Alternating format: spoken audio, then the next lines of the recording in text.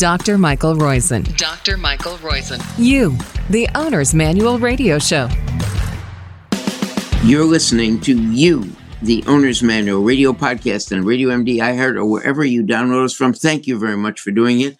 We have a wonderful guest today. Congressman Adam Smith's journey back from chronic pain and crippling anxiety, entitled Lost and Broken. That's the name of the book, Lost and Broken. And you'll see why he isn't lost and broken. And we need him to not be lost and broken, since he is the senior minority person, that is the senior Democrat on the Armed Forces Service Committee. You're still on that, correct? I am, yes. I was the chair for 4 years while we were in the majority, and now I'm the ranking Democrat on the House Armed Services Committee. And obviously that has a major role in his story as well, and we'll get to that in a second. We are brought to you, as usual, by Life's First Naturals, lifesfirstnaturals.com, the makers of both True Biotics and bovine colostrum. You can go to their website, lifefirstnaturals.com, to see the randomized controlled trials and why I believe taking both of those can help most people with their longevity. There are randomized controlled trials, and you'll see on preventing, for example, upper respiratory illness or even leaky gut after vigorous exercise. And of course, our own website, longevityplaybook.com, on how you can live younger, longer, and help, in fact, decrease the costs of medical care in America by living longer and younger. Congressman Smith, I'm curious, and I'm going to ask a couple questions about Lost and Broken that I didn't see in reading this, but there may be embedded in it. So I apologize if I missed it.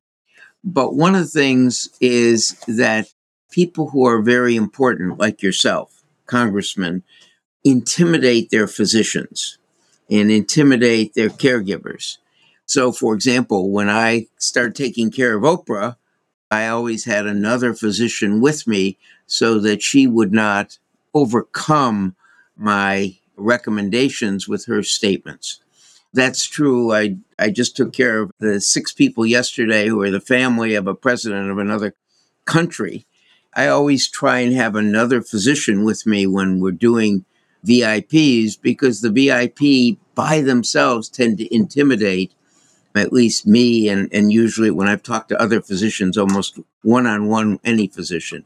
Do you think that played a role in the difficulty of your getting appropriate care? I don't know for sure. I will say I'm a member of Congress. That's a decent job. A House member, been doing it for a while. I'm certainly not Oprah Winfrey. So I don't know that I rose to that level in conversations. But sure, I think every individual who comes in, maybe you're not a very open and expressive person, and the doctor is trying to get information out of you. Maybe you talk too much. Maybe you go off in a whole bunch of different directions, and the doctor has to try to pull you back. So maybe as they're talking to me and thinking about, well, gosh, this is a member of Congress, what's he going to think about healthcare policy? I never got that impression, but I don't know. I'd have to ask my providers to see. I do know that in many instances, communication was a problem. It was hard for me to understand what was being said to me, and I got the feeling that providers weren't really listening clearly to what I was saying. Not always. I mean, I dealt with, as I document in the book, a lot of different providers. This is hard. It's not necessarily because the doctors were bad or they weren't paying attention. It is difficult to diagnose and treat chronic pain and mental illness. It just is. And that's part of what I try to explain in my book is you really have to be aware of that and understand that you're going to have to work at it and you're going to need help. Most politicians write books because they're going to run for a higher office. Clearly, that wasn't your focus here. At least I didn't get that. This book, I think, is meaningful even to members of the armed forces, obviously, who have a lot of chronic pain and obviously go through a lot of stress in their, what I would call their day job. But the point is, it doesn't seem to me, and you can tell me, yes, I am going to run for higher office, but it seemed to me that this is a book really to help people rather than to help you. Absolutely. I mean, I wrote the book because I came to realize while I was going through this, the sheer number of people who are suffering from some combination of anxiety, depression, or chronic pain. I just got into a lot of conversations about that as I was working my way through my own journey. And I felt that if I gave an account of how I had approached it, it could offer some helpful guideposts for others in similar situations. And also, because I am a public figure as a member of Congress, it would give me a greater opportunity to participate in that debate and to open up the debate and have that conversation. And I didn't write the book as, here's the path, here's what you need to do, and everything will be fine. No, it's just sort of like I said, guideposts for some ideas for how you should pursue trying to find a path to getting better. And no, I'm not running for president. So just to make that clear. One of the most interesting things about chronic pain that I've come across, before I ran the Wellness Institute, the Cleveland Clinic, I ran executive health. I ran anesthesia, critical care, pain management, and executive health. And one of the things, and you probably know, Cleveland Clinic's a huge organization. Absolutely, yes. And one of the things that we started doing was what we call shared medical appointments. We did this with chronic pain patients. And what impressed me, I was blown away actually by it. These were patients who largely had chronic pain for more than 5 years and severe pain, much as described in your book. What surprised me is in the first 2 weeks, all we did was teach them stress management and food choices that decreased inflammation, and 60% of their pain was gone. I was just blown away by that. The book talks a lot about the interaction or the interplay between pain and anxiety and depression. It's the only book I've ever seen with an executive summary that was written about a medical topic. So if people want to get the summary of this, they can get the book and really quickly get a executive summary. Yeah. Well, there's a couple of pieces there. And what's not in the executive summary is along the lines of what you said. What is the relationship between mental illness like depression and anxiety and pain? And there is a distinct relationship. And I think your experience with your patients in terms of how that played out. I mean, to begin with, when you're in pain and you're not sure if it's ever going to go away or if you're going to figure it out, that alone contributes to anxiety, which then contributes to the pain, and you get into that cycle. So when you meet with your patients, just helping them mentally to get a path, get an idea of where they're going can help enormously. Also, as you know far better than I, there's a lot of documentation out there that buried emotions that trigger anxiety and can trigger depression also can trigger pain. Pain doesn't work in the simple way that most people think of it. It's certainly not in the way I think of it. Like, you bang your knee on the coffee table, you hurt. And you hurt because something happened to your knee. It goes through the brain and it works its way down. It's how your body perceives the situation. It's a whole bunch of different things. So certainly, getting an anxiety problem or a depression problem under control can relieve pain. But it also can be the case, as it was in mine. I had both mental and physical problems. My pain was not simply caused by the anxiety. I had, knee surgery when I was a kid. I never properly rehabbed it. My body got all bent out of shape. I had impinged hips. There was a lot of things to work through on that. So it was both. So it's not as simple as saying, if you have pain, it must be a mental thing. It can be a lot of different things, but you have to put all of those things on the table and take that comprehensive look at it. The thing that ultimately helped me on the pain side was muscle activation therapy, something that we're just beginning to understand and that some physical therapists do and some don't. Now, the details of that matter. The muscle activation techniques, people who I found who went through my body and determined that because of all these things, my muscle groups had shut down. They were not working the way they were supposed to. We should just mention that in Lost and Broken, the last chapters on muscle I think the last chapters on muscle activation. One of the last, not the last one. One of the last chapters is on muscle activation therapy. Yeah, which I recommend. And in the book, if you want to better understand it, Google muscle activation techniques. There are a lot of different people who are getting into the idea that you need to stimulate muscles in addition to making them stronger and more flexible. And basically, you stimulate muscles by poking them, okay? But where you poke them and how matters. So the details do matter. And the muscle activation techniques, people have gotten into that. But yeah, there's a very strong intersection between mental illness and chronic pain. And we're still working to understand that. But that can many times be a key part of how you can reduce the pain of somebody experiencing it. Now, one of the things in your role as on the Armed Forces Service Committee, Armed Services Committee, HASC, as we call it, the House Armed Services Committee. One of the things on the House Armed Services Committee is obviously a lot of veterans have chronic pain due to both their injuries. And by the way, just so all of our listeners are clear, someone who has something as simple as medial meniscus surgery or anterior cruciate ligament surgery at age 20 has a 50% likelihood of having chronic pain in that joint by age 50. So 20 to 30 years, 50% presence of chronic pain in that area. So having had surgery on your knee when you were younger clearly would do something. So what have you done, or how have you approached this on the committee as far as, and does the committee have jurisdiction over Veterans Affairs? It may not. It may just be active. We don't. Now, there's a Veterans Affairs Committee, but look, I work closely with the military, and what I've really focused on, frankly, is on the mental health side and post-traumatic stress, because what I sort of learned, going through figuring out, okay, why do I have this chronic anxiety, is there's really sort of 3 steps to that process. And in my case, they kept trying to start the third step. The third step would be cognitive behavioral therapy, but you got to get through the first 2. And for the purposes of PTSD, it's that second one, which has to do with dealing with trauma in your life. That can be crucial. And a lot of advancements have been made recently in understanding that if you've experienced trauma at some point in your life that you have not properly processed, it can trigger anxiety and depression.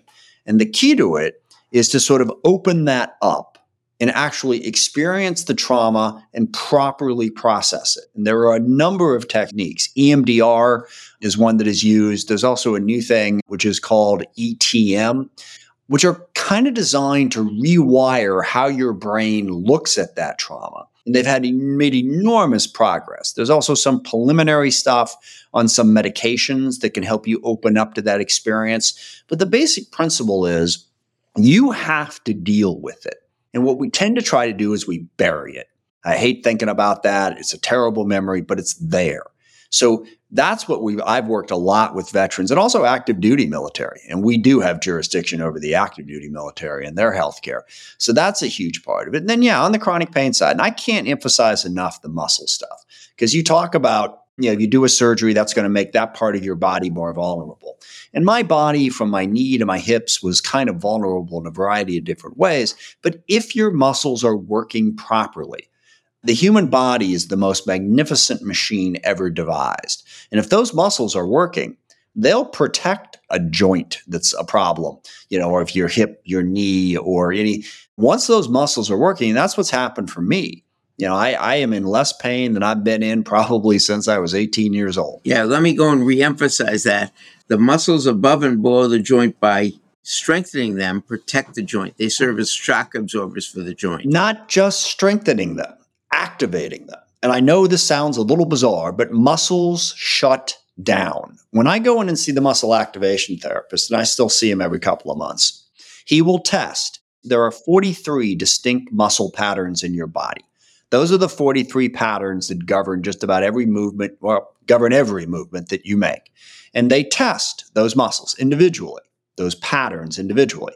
And if that pattern is shut down, even against the most gentle pressure, you cannot resist. The muscle literally won't turn on.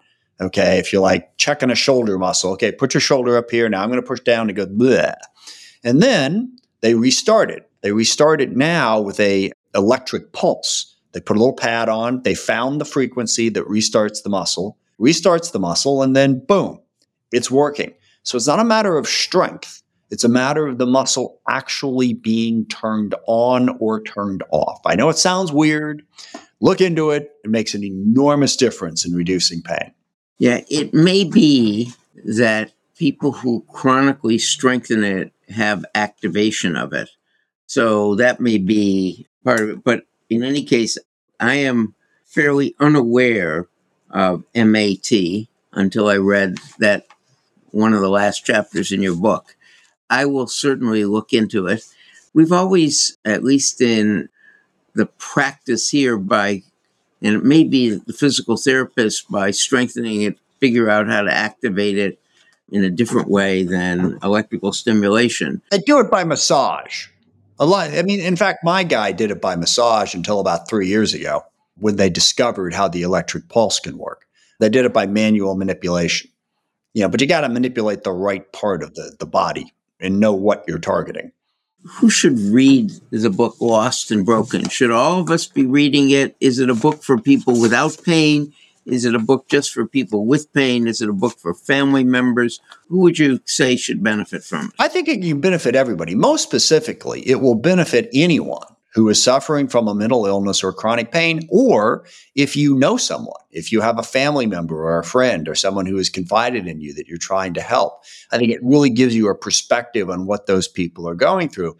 But more broadly, when it comes to both mental and physical pain, prevention matters. Okay. And I can go back through my own history and see how I didn't do basic maintenance on the mental health side. I didn't understand the warning signs when they happened. I mean, this hit me I had a bout of depression when I was 25 years old. I didn't even know what it was. It went away. I didn't think about it after that. And then I had anxiety when I was 40. And then the anxiety came back 8 years after that and wouldn't go away. It didn't just happen. So there were things I could have been doing throughout my life to better understand how my mind was working.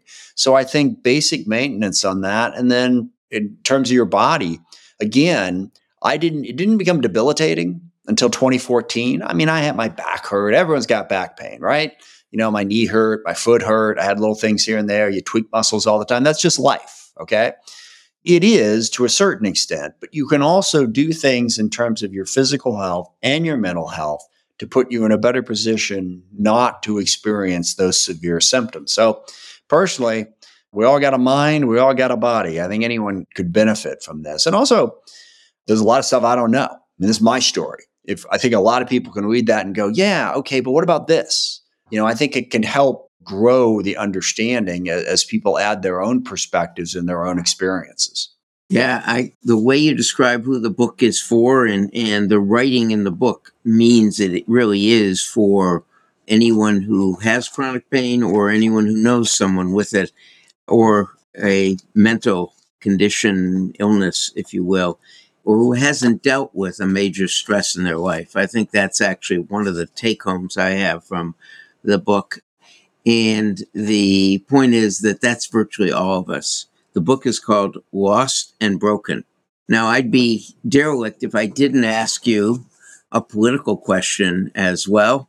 So if you were going to bet on who will be the candidates in the 2024 presidential race, who do you think will be the candidates? And you're allowed to be unconventional. Fair enough. That's more of a pundit question. I always like to say, I'm a politician, I don't predict, I affect. So, I work to support candidates and work to support policies. But look, I mean, if I had to bet, I'd bet, and, it's not going to be unconventional, Trump and Biden.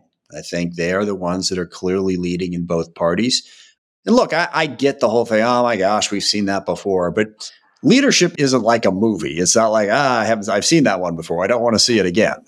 I get it, but experience matters. Qualifications matter. Obviously, I'm a Democrat, so, I'm supporting President Biden. But look, we got 5 months now until the first caucus and the first primary. There's a lot that can happen between now and then. Of course, President Trump's got all the indictments to deal with. They're both, relatively speaking, old, I think 80 and 78 years old. So, I mean, a lot can happen. But right now, if I was a betting man, I'd bet Trump and Biden will be the two major party nominees.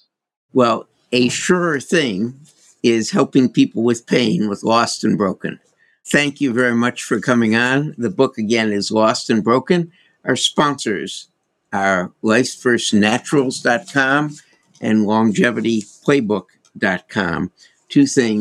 Two places that you can go to help you live younger, longer. Thank you very much, Congressman Adam Smith from Washington. I should ask you one more question. Do you have someone running against you in 2024? You're up again, right? Yeah, I am. Not yet, but we don't file out here until May. So I have never been unopposed, and I don't expect to be unopposed this time. But I love competition and I believe in democracy. So I look forward to whatever challenge comes. Well, hopefully we will continue to have a democracy in the United States, no matter what challenge comes. The book is Lost and Broken, My Journey Back from Chronic Pain and Crippling Anxiety. Congressman Adam Smith is the author. It's available on Amazon and hopefully your local independent bookstore as well. It's a book by Health Communications and is available in Canada as well. Thanks very much, Congressman Smith, but especially thank our sponsors, but more importantly, thank you, our listeners. 50,000 of you a week can't be all wrong. Come back next week. We have great guests lined up, as well as the latest medical news of the week and what it means for you. We'll be back next week. Hope you are.